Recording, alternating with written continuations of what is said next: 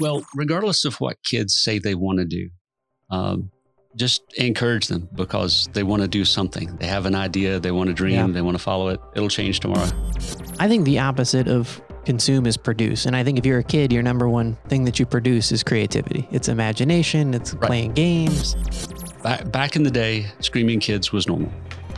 And if we have screaming kids with us and we're out in public, then all of a sudden the stress level goes up because I have a child having a temper tantrum in the middle of the department store.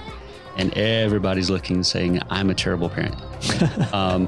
And so if I whip out my iPhone and hand it to them, then they're instantly entertained. The noise goes away. I can carry on my conversation. It makes it incredibly easy for me.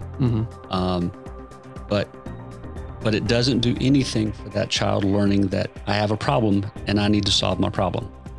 Somebody is always going to solve my problem for me, and all I have to do is scream. Right. And I'm going to be entertained if I scream. So if they're constantly being entertained, they're being robbed of the opportunity to be creative.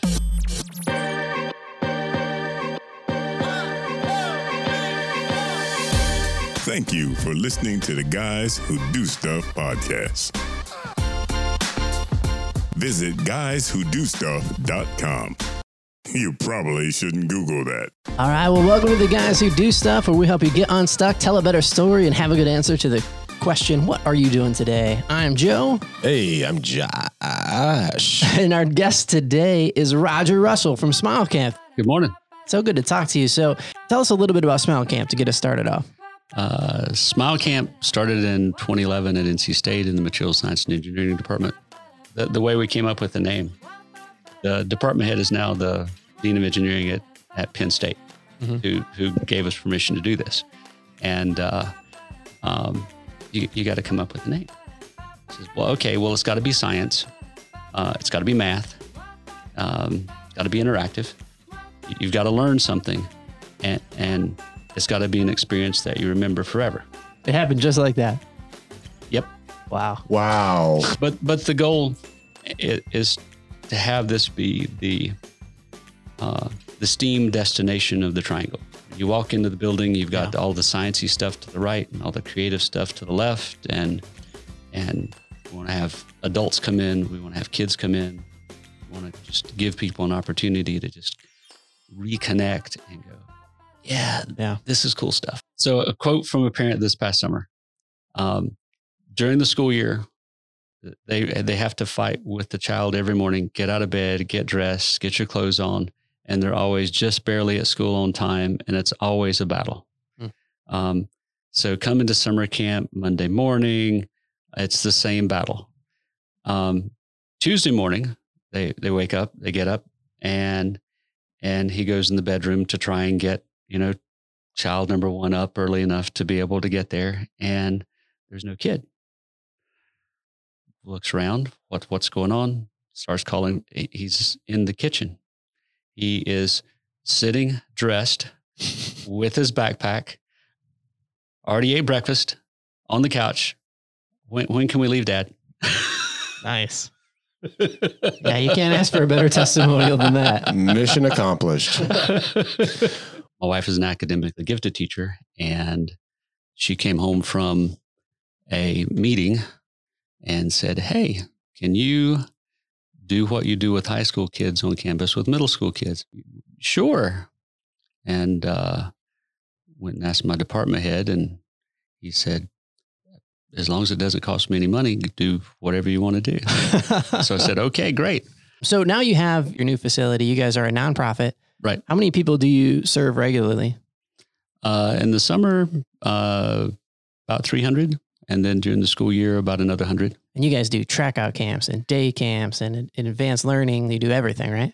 Well, we have a facility that's a former furniture store. Okay. So you got lots of room. So we have a ton of space for all kinds of hands-on things.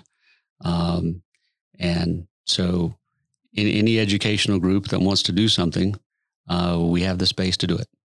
So we have creative things, we have sciencey things, chemistry things, makerspace things. So kids who want to build something can come in and learn how, and then actually do it. That's awesome. So your background is in mechanical engineering. Right. And then, so you were teaching high school students and then you moved to middle school students, or did you start out teaching college kids? I started out on campus long ago in a materials engineering lab. That was my job working my way through school. So that's where ceramic superconductors came from. That's where transparent ceramics came from. Cool stuff like that. Ceramic superconductor. That sounds so cool. Yeah.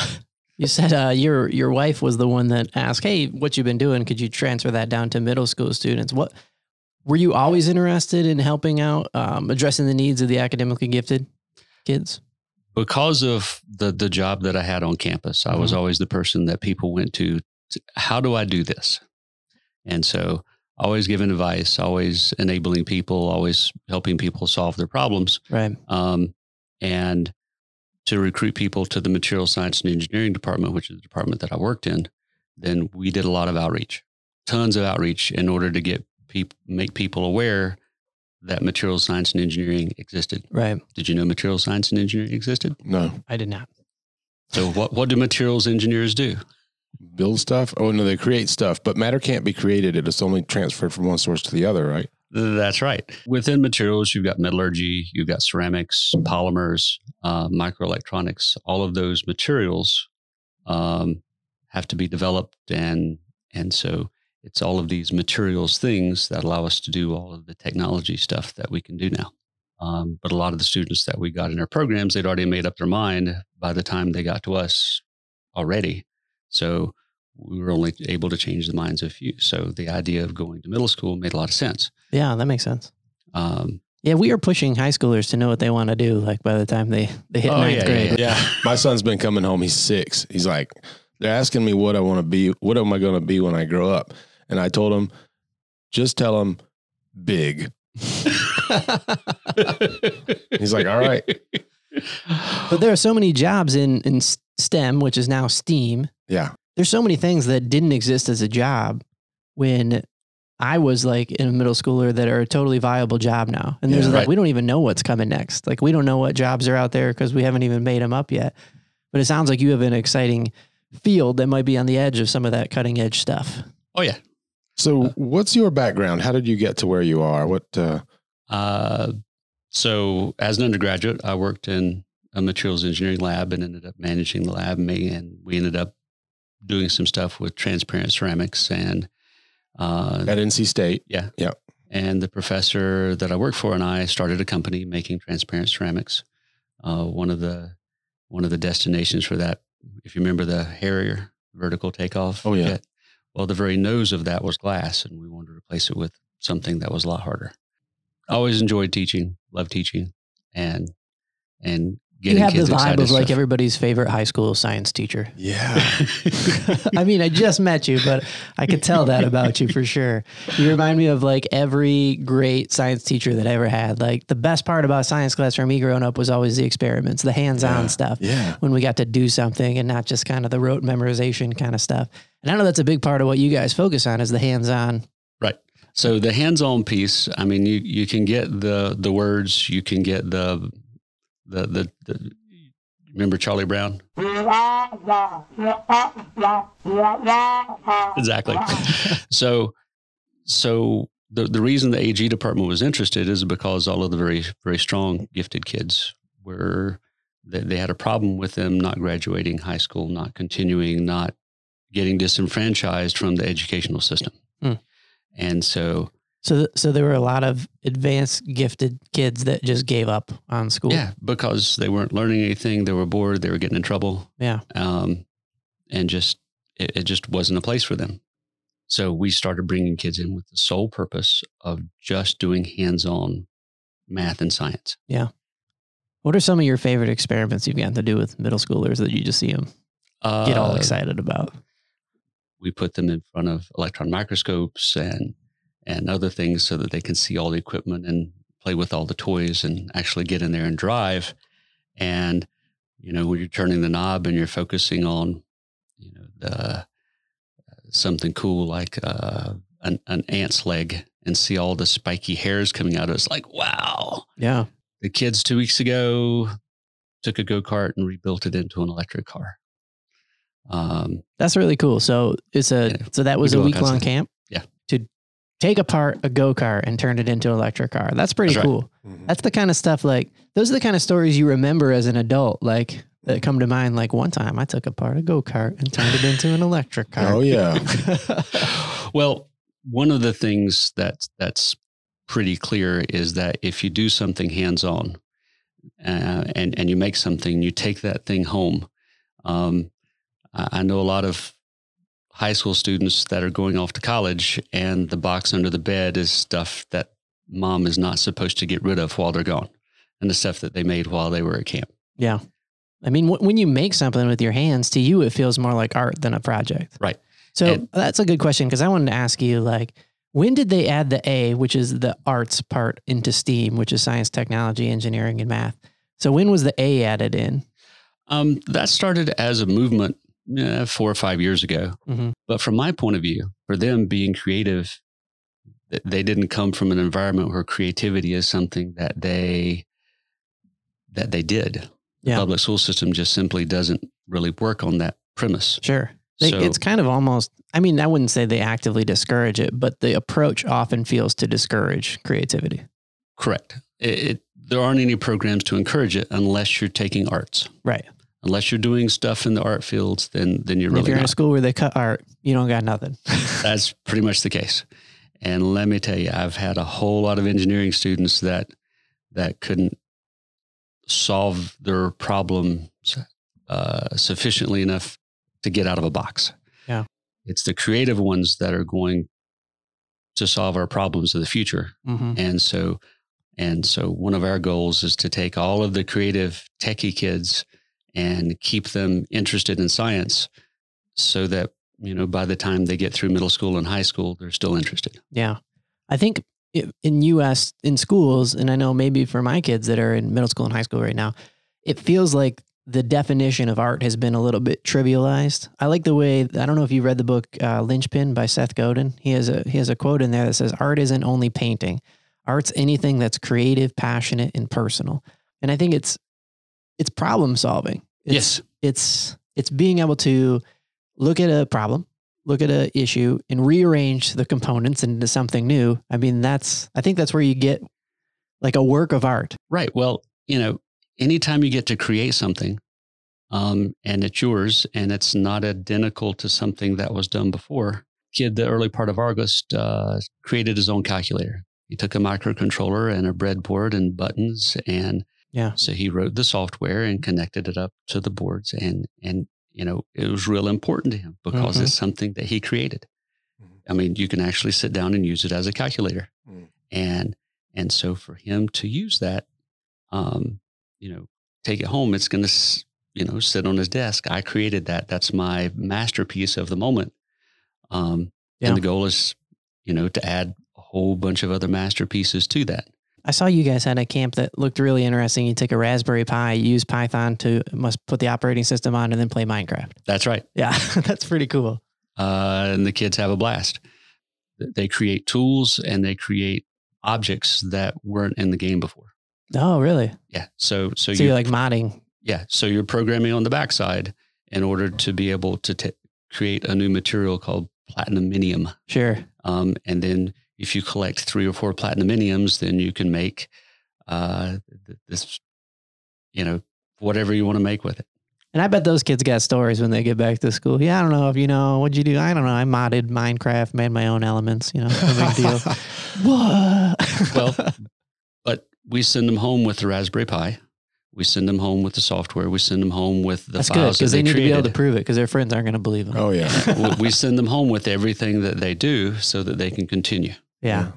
And the goal is to continue to support them. So if they have another project to do, then they can continue with it. And I think kids are wired for that. I know I was anytime I built anything, I wanted to go show my parents. I'm thinking back like when my girls were like little, like elementary school age, how many driveway talent shows I watched with them and the neighbor kids when they choreographed a fight scene or did some kind of like reenactment of a Disney movie or whatever. Yeah. My son, I create content for a living from video to photo to graphic. So I have all this equipment in my house and my son loves to go in my drawer and pull out all the knickknacks for camera attachments and make just these glorious looking little imaginative robot looking things out of practical things. And it sits right on my coffee table and he won't move it. And he says, Daddy, look at what I do. It's exact. Yeah. He's 6. So how early do you bring on students there or kids there? What age? So for us, it's K-12. K through 12. Okay. All day, week-long programs, and they have a blast. And at the end of the week, they take home a huge bag of all of the creations that they've created. So Smile Camp is a legit thing. You guys are running this thing. You have a brick and mortar location they go to, and it's 2,500 square feet of science materials for kids to play with. This would be a great episode for the YouTube channel, Joe. Just to let's go check it out. The visuals of the place and all.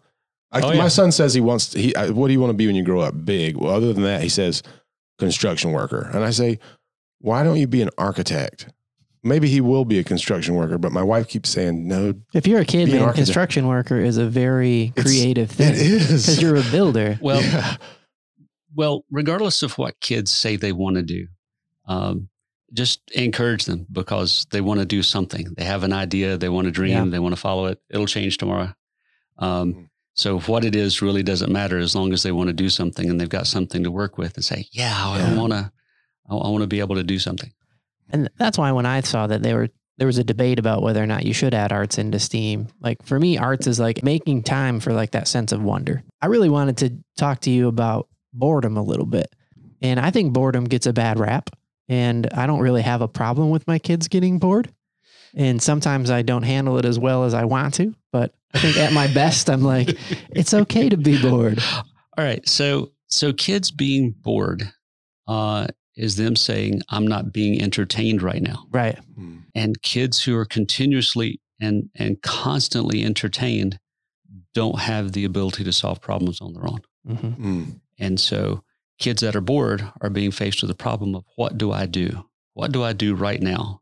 Because I want to do something. And the goal is to get them to the point of saying, oh, I want to play this. I want to do this. Right. And then to go do something that they thought of and an opportunity to create a game or create some imaginary thing that they're doing. Right. And without boredom, they don't experience the driving force of that. And kids that are constantly entertained, whenever we get those kids that are constantly entertained, we have a problem getting them to engage.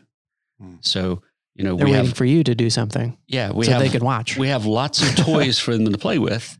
And because the first thing that you do if you want to learn something new is somebody's got to show you how it works. Somebody's got to show you where the controls are. Mm-hmm. If you're going to build a quadcopter, you want to learn how to fly a quadcopter, then you need to learn what the controls do. Sure. And we throw in a lot of math and science in there too. So it's not just this is what you do and where you rotate the knobs. But the point is that if kids aren't bored and experience boredom and learn to accept it, then they're just searching for another form of entertainment and they're never willing to sit still and accomplish something. They just want to consume stuff, engaging to create something, that engagement. Yes. Yeah. I think the opposite of consume is produce. And I think if you're a kid, your number one thing that you produce is creativity. It's imagination. It's playing games and not allowing kids to sit and be bored because of I think it's just, it could be a lot of things, but I think one of the components is it's gotten a lot easier to entertain kids since now there's YouTube Kids and there's all kinds of content being created all the time. The ability to make a child be quiet. Back in the day, screaming kids was normal, but those screaming kids were always at home. They weren't out in public. And if we have screaming kids with us and we're out in public, then all of a sudden the stress level goes up because I have a child having a temper tantrum in the middle of the department store. And everybody's looking and saying, I'm a terrible parent. And so if I whip out my iPhone and hand it to them, then they're instantly entertained.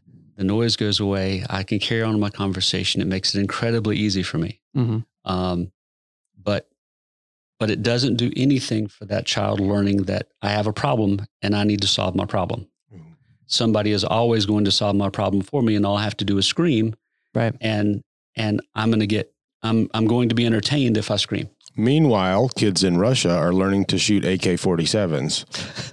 Are they? That's right. It's like, where are we going to end up, America, if we shove these phones in our kids' faces all the time? Right. And it's not that the phones are the enemy, because you can produce and you can play on a phone, but that's not the way we choose to teach people how to use it. It is that consumer mentality. It's like, just watch the thing and just watch the little thing bounce around, or play the game, or not engage. I was reading a New York Times article, and I thought had an interesting quote. It's from an article called Let Children Be Bored Again. Boredom teaches us that life isn't a parade of amusements. More importantly, it spawns creativity and self-sufficiency. And in that article, they quoted Lin-Manuel Miranda, the guy who wrote Hamilton. He's really, and he was in that Mary Poppins movie. And he was talking about his childhood, and he said, because there's nothing better to spur creativity than a blank page or an empty bedroom.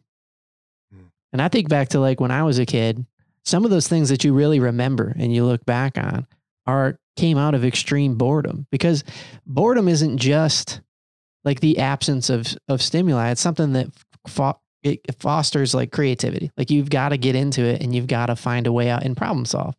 And I think those are some of the sweetest moments in childhood, and to not allow your kids to just have nothing to do for an afternoon regularly could be a pretty long-term mistake that a lot of us as parents are making. Well, a lot of the great movies that we watch are kids that, are, making up their own worlds, or, they're creating things, or they're doing their own thing. And the opportunity for discovery, it is not fostered by the entertainment vibe. Yeah. So if they're constantly being entertained, they're being robbed of the opportunity to be creative. And I think you need to do something before you can do nothing. Here's what I mean. Like, you have to equip, I think, kids how to deal with those situations by giving them tools. And I think that's one of the things Smile Camp does. That's like, right. Here's some ideas that you can do. And I think that's our role as parent. Like, I'm bored. Here's some ideas. Do some of these things. Or maybe we'll do one together, and then you got this next time, kind of stuff. So our goal is to present as wide a swath of content as possible. So for me, my specialty is college students. So I have college students come to me and say, I want to do a lab about this. And I say, great. And then my job is to work with them so that they can learn how to create that experiment or that lesson, right, whatever it is, and then learn how to teach it. And once they've done that over and over and over again, then they've gotten an education that the classroom stuff that they did not provide for them. And for the kids on the receiving end, they have someone who's gone to the trouble to learn some stuff and then present it to them so that they can do it. And that person that's doing the teaching, if they were interested in enough in order to put this lesson together, or put this experiment together, or make this car, or whatever the experiment is, then it's going to be exciting enough that pretty much all kids that participate are going to engage. Yeah.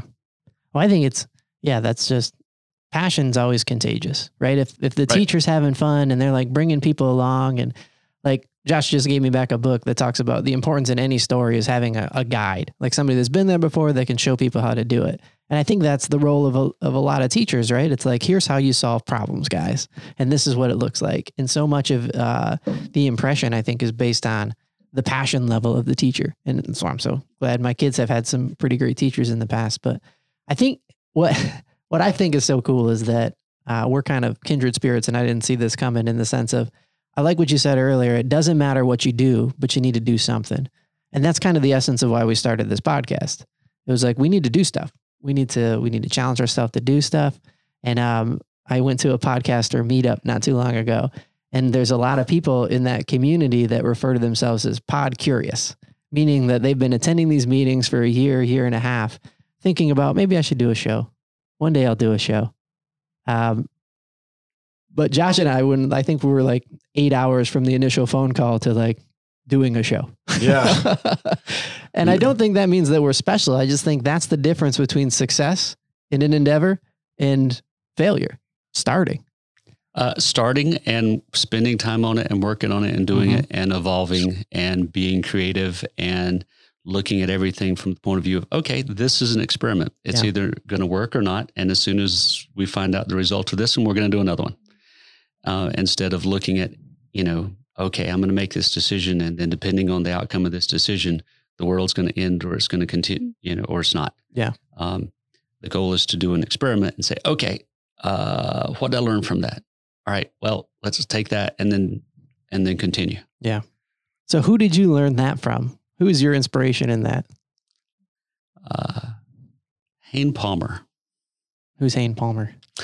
He was the professor that I worked for whenever I got to NC State. Now, at the time you met Hayne Palmer, were you always planning on going down this path, or do you think he played a role in where you've ended up? Oh, yeah, he definitely played a role in where I ended up. Yeah. What were your plans before? Well, as a kid, I grew up in Wilkesboro, near Wilkesboro, between Wilkesboro and Taylorsville, and about 3 hours west of Raleigh. And so I imagined myself designing car engines or designing mechanical things because I daydreamed about these machines and what they would do. And so as a part of the work study gig, then I started working in an engineering lab because there were two choices. I could either go to the alumni building and meet people and help the alumni center raise money, or I could go to engineering and do something there. And so I ended up in engineering because, hey, I want to do something. Yeah.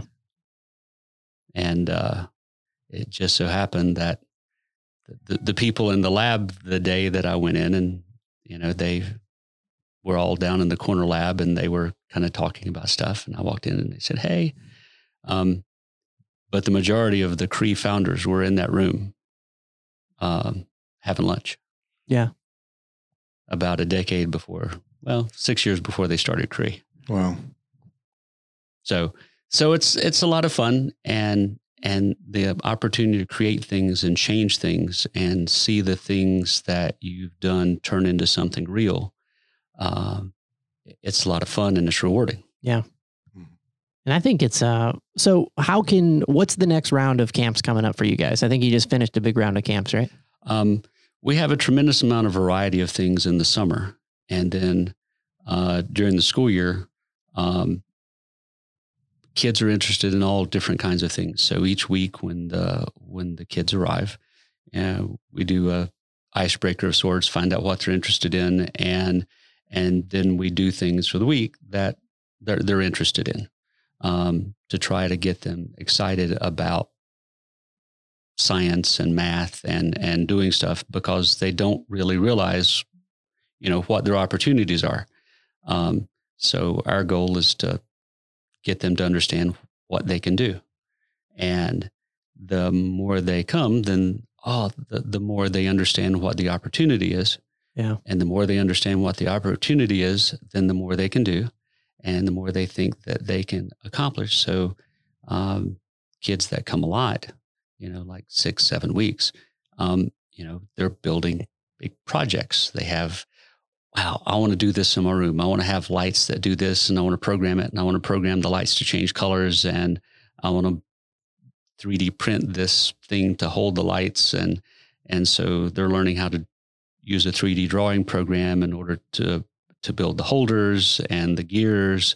And then they're programming an Arduino in order to get the lights to turn on and off the way they want. And so to see that growth is a lot of fun. Yeah. So have you noticed like a pattern? Like, let's say that the average kid is overly wired to be a consumer. And then they find themselves coming into a Smile Camp or something like that, where it's an exercise and here's how you produce things. Here's creativity, hands-on, get passionate about stuff. You mentioned that after 6 or 7 weeks, now kids really start to get excited. Is there like a deprogramming time where it's like the first 3 days of camp, you're just like, come on, kids, do stuff. Use the toys. Come on. we have kids come in that want to do 3D printing of things. Okay. They've seen things 3D printed and they want to come in and they want to take what's in their head and they want it to come out on their printer immediately. Sure. So we have tiers, lots of tiers the first couple of days because they can't get it out. They don't know how to use a 3D drawing program. We've got to teach them how to use a CAD program and go from making squares and circles to making figures. Yeah. And that takes a little bit of time, as you might imagine. And some kids are better at it than others. Mm-hmm. So by the time the week is over, they've all designed something of their own. But the first couple of days when they really don't know how to use a CAD program and they get really frustrated because they want instant gratification. Right. And so it takes a little bit, and some it takes longer to get over than others to actually get in there and do things because they want it now. Yeah. And I think we're being a little overly tough on kids. I think we as adults suffer the same problem a lot too. Like most of the time I want it to be right away, but it's the struggle that leads to the reward. Right. Like when you want to develop a new skill set, and usually it's a problem. Like I'm building a website and I got excited it was kind of like the kids when they were little coming out into the driveway and showing, like, I finally figured out how I wanted to do it so that I could just build this wizard so that the client could plop in these 20 pieces of information and it would build this beautiful web page. And I did it. And I called my wife in like it was like the talent show. Like, look, all you got to do is she's trying to pretend she cares, but I'm like, look, all you got to do is just plot this here, and then boom, pops out there. But the necessity and the struggle got me excited about like my job again in a fun way, where if you don't have like big challenges, stuff can get boring. And so I love that. I think the kids probably don't know how much they're enjoying those first 3 days of struggle and crying. Oh, well, the ones that do that typically are the ones that want it the most and are the ones that stick with it. Yeah. And so inevitably they have a 3D printer in their life somewhere. Wow. And a couple years later, they come by and say, this is all the stuff that I made for the neighbor because they had a piece missing off the mixer. And this is the stuff I made for the other neighbor. And this is the thing that I designed for this. Yeah. But that's a good point. Like the kids that end up having a hard time at the front is because they really want it bad. Yeah.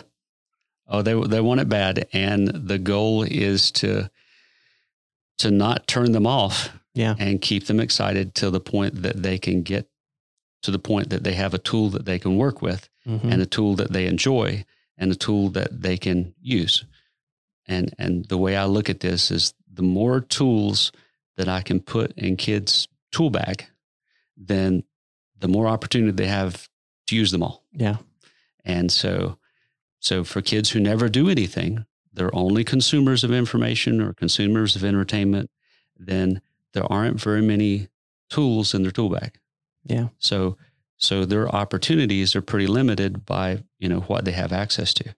So the more tools that we can put in kids' tool bags in terms of, they've seen this, they've seen microcontrollers, they've seen robotics, they've seen 3D printing, they've seen chemistry in action, they've seen, the things that physics will do for you. Mm-hmm. It's like, oh, wow, that's cool.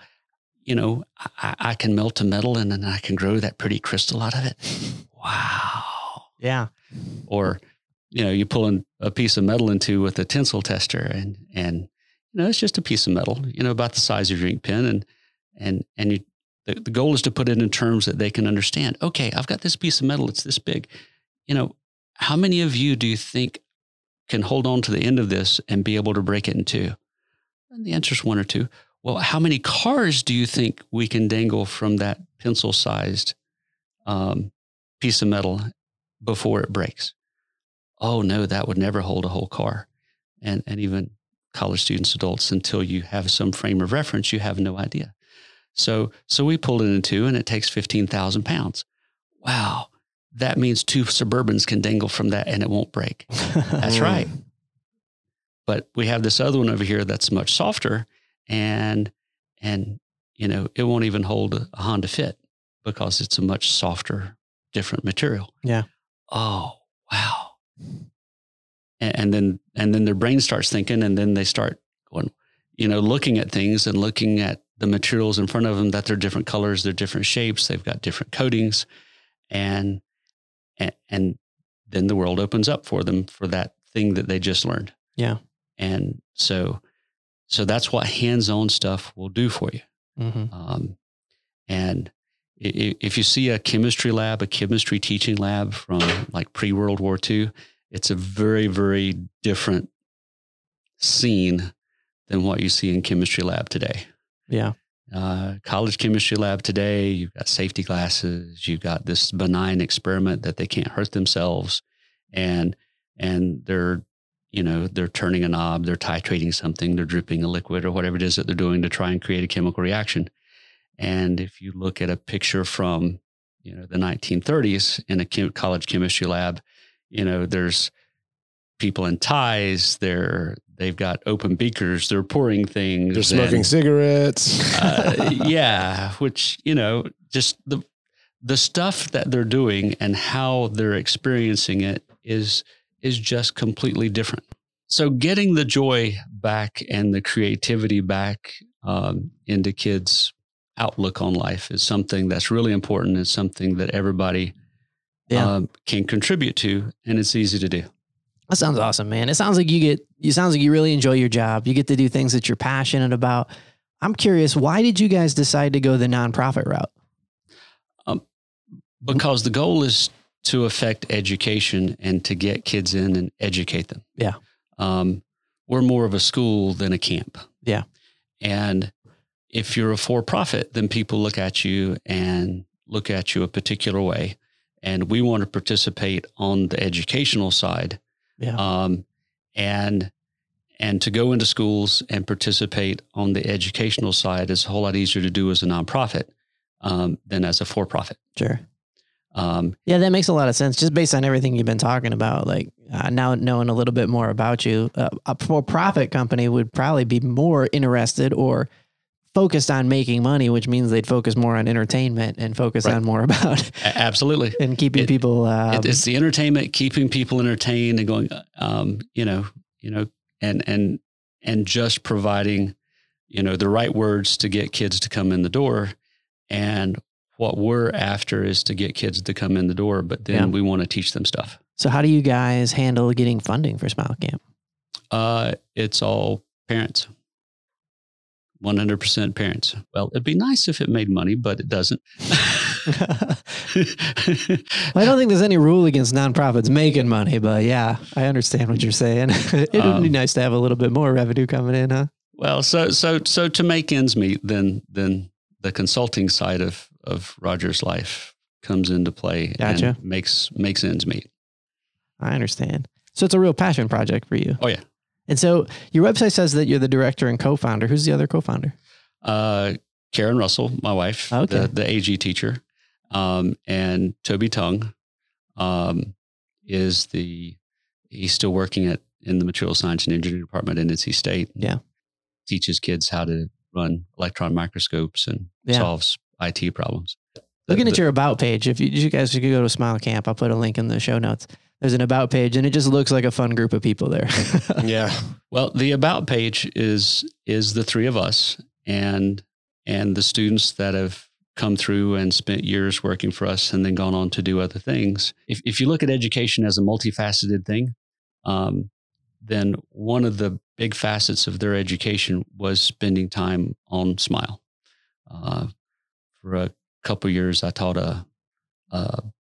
what amounted to a hands-on lab course connected to the camp program where the materials undergraduate students could come in and learn how to create an experiment. All right. Well, that's real important if you're in the materials world because that's what you're doing. You're creating experiments. So learning how to create those on your own, because regardless of what you read, regardless of what you see in the video, you never get 100% of it.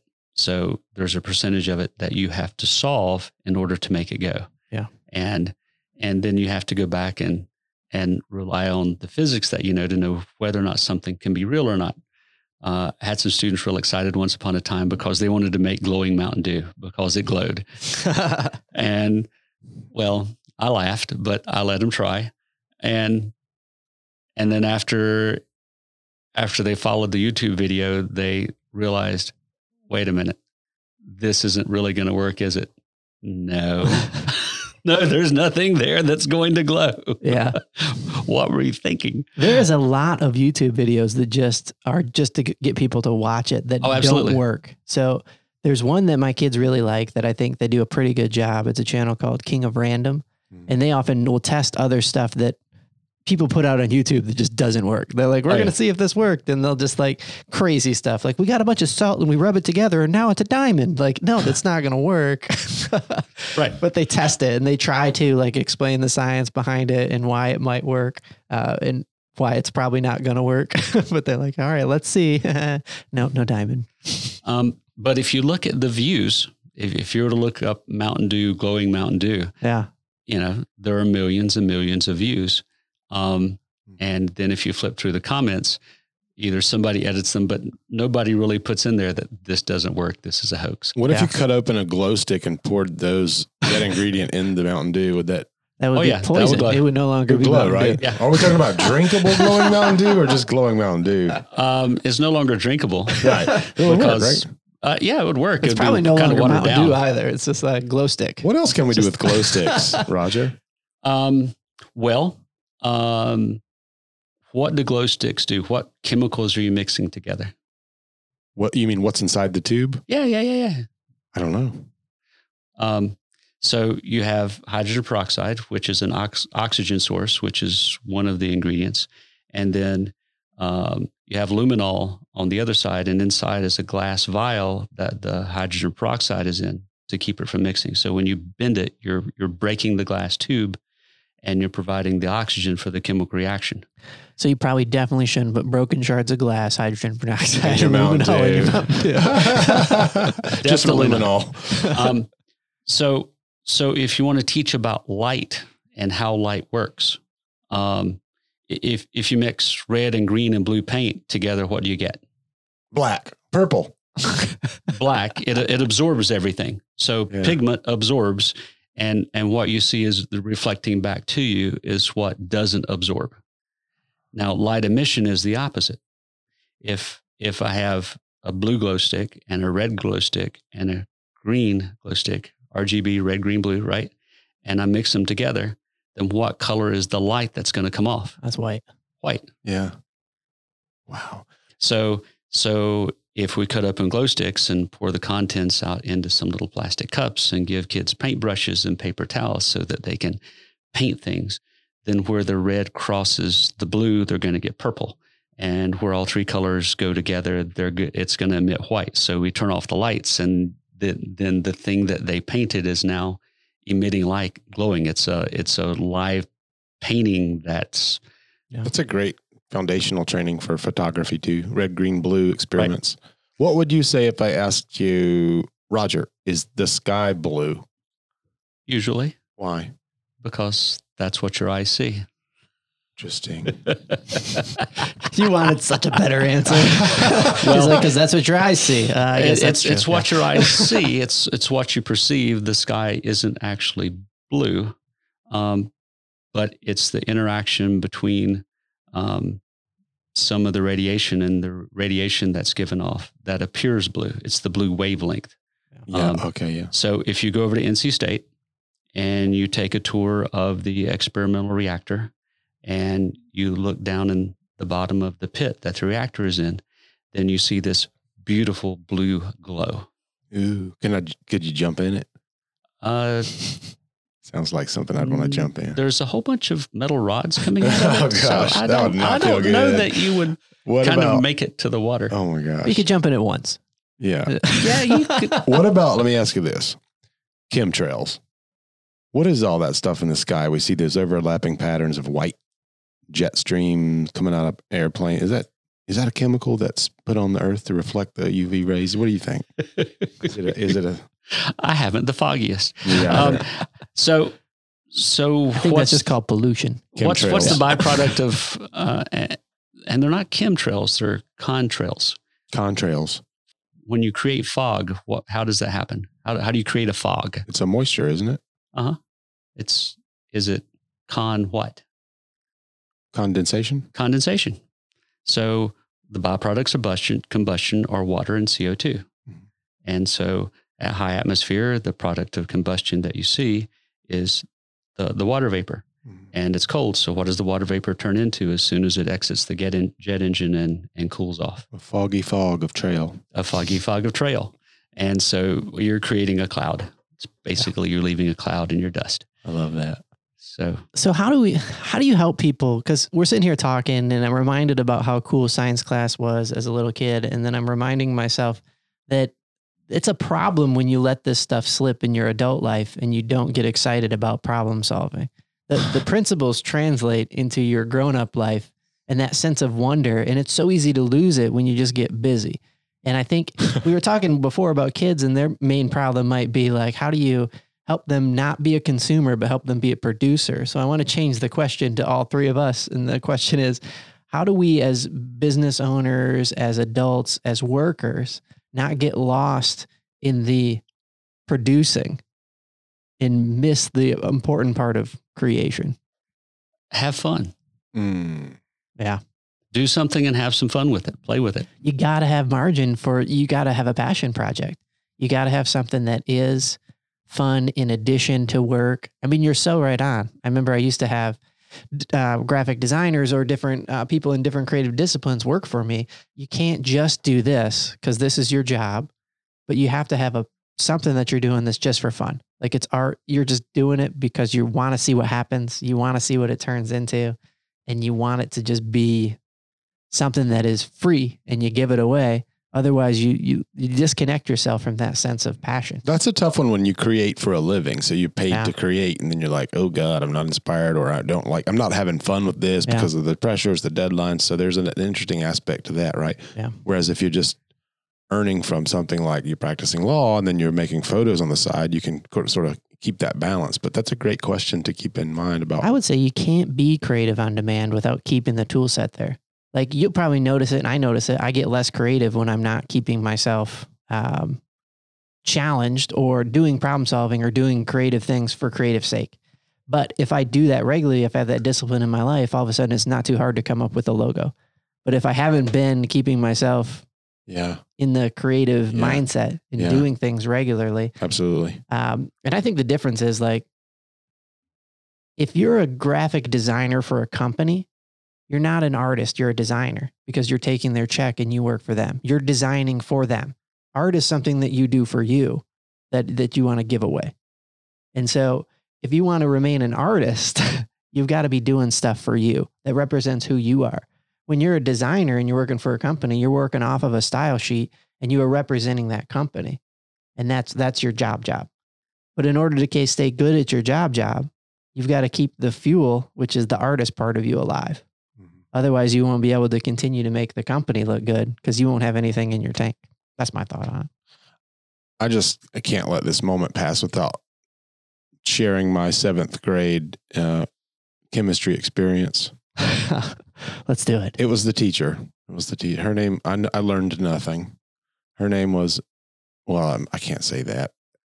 I'm not bashing. I'm just saying, it just reminded me. Now I'm able to look back and say my 7th grade chemistry teacher was like a drunk Oprah Winfrey. Her name was Mrs. Goolsby. You get some science. Mrs. Like Goolsby. She just came back to me. It's been so long. I haven't seen that image, and I remember her. I'm sorry, Mrs. Goolsby, that I did not pay attention. If you're listening to this, I appreciate you and respect you. I'm sorry for my foolishness in that class. Anyway, moving on. I got that out. I thought you were going to tell a story. You just wanted to confess. I just wanted to confess. Just get something off your chest. Yeah. Well, my 9th grade science teacher was Penelope Ramsor. Oh my gosh. And Penelope was that era's version of what's the lady's name in the Magic School Bus? Yeah, I know who you're talking. I can't think of her name, but yeah.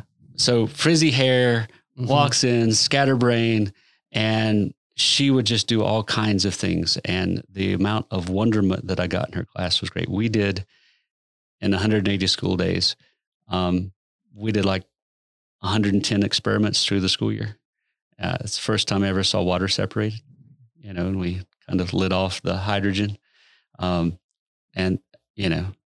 that was a blast. That was my science experience pre-college. Yeah. Oh, wow. The Magic School Bus teacher was Miss Frizzle. That's right. I remember one of my favorite science experiments was high school. And in the classroom, we were learning about dry ice and its principles and properties. And we were in a proper science room, the room where you just got the eyeball cleaning station and you mix the chemicals together and stuff.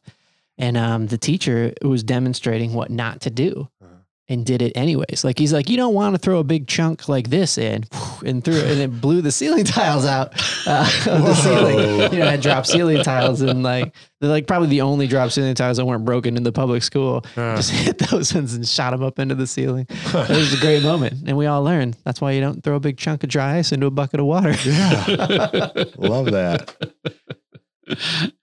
Yeah, we do those too. That was the premise I taught. Created a lab course for graduate students, and the idea was safety. Well, wonk, wonk, wonk, wonk, wonk, wonk, wonk. How do you get safety from being wonk, wonk, wonk, wonk, wonk to respect and understanding? Yeah, you got to blow some stuff up. So we blew some stuff up. Yeah. And the outcome of that was, oh, wow, I really didn't know that could do that. Yeah. And now you go from kids who are overconfident that,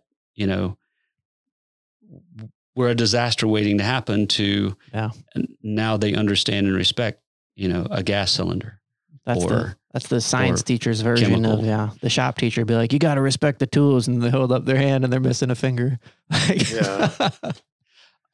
And that's important, but it's still, they still have no idea how you get from missing a finger or part of a finger to that thing over there on the wall. Yeah.